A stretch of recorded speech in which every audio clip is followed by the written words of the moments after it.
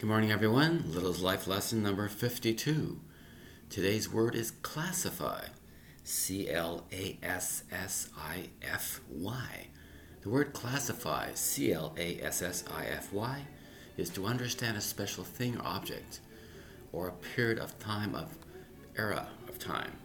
Simply meaning, if I want to classify something, it's said to basically arrange something or organize something in different models. For example, you might see a lower-end car expense or a higher-end car expense. You're classifying something because you're identifying something in order of class.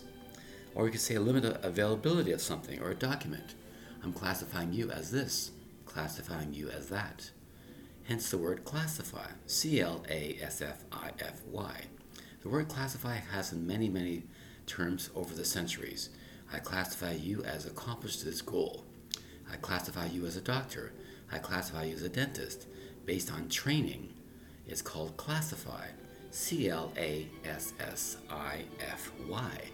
The word is classify. Classify can be used in many terms when it comes to organizing of things, describing of things. Do you classify yourself as intelligent? Do you classify yourself as being not intelligent based on certain tests, exams, evaluations? Is there certain outcomes of going to school? After you graduate, you're said to be classified as something. C-L-A-S-S-I-F-Y.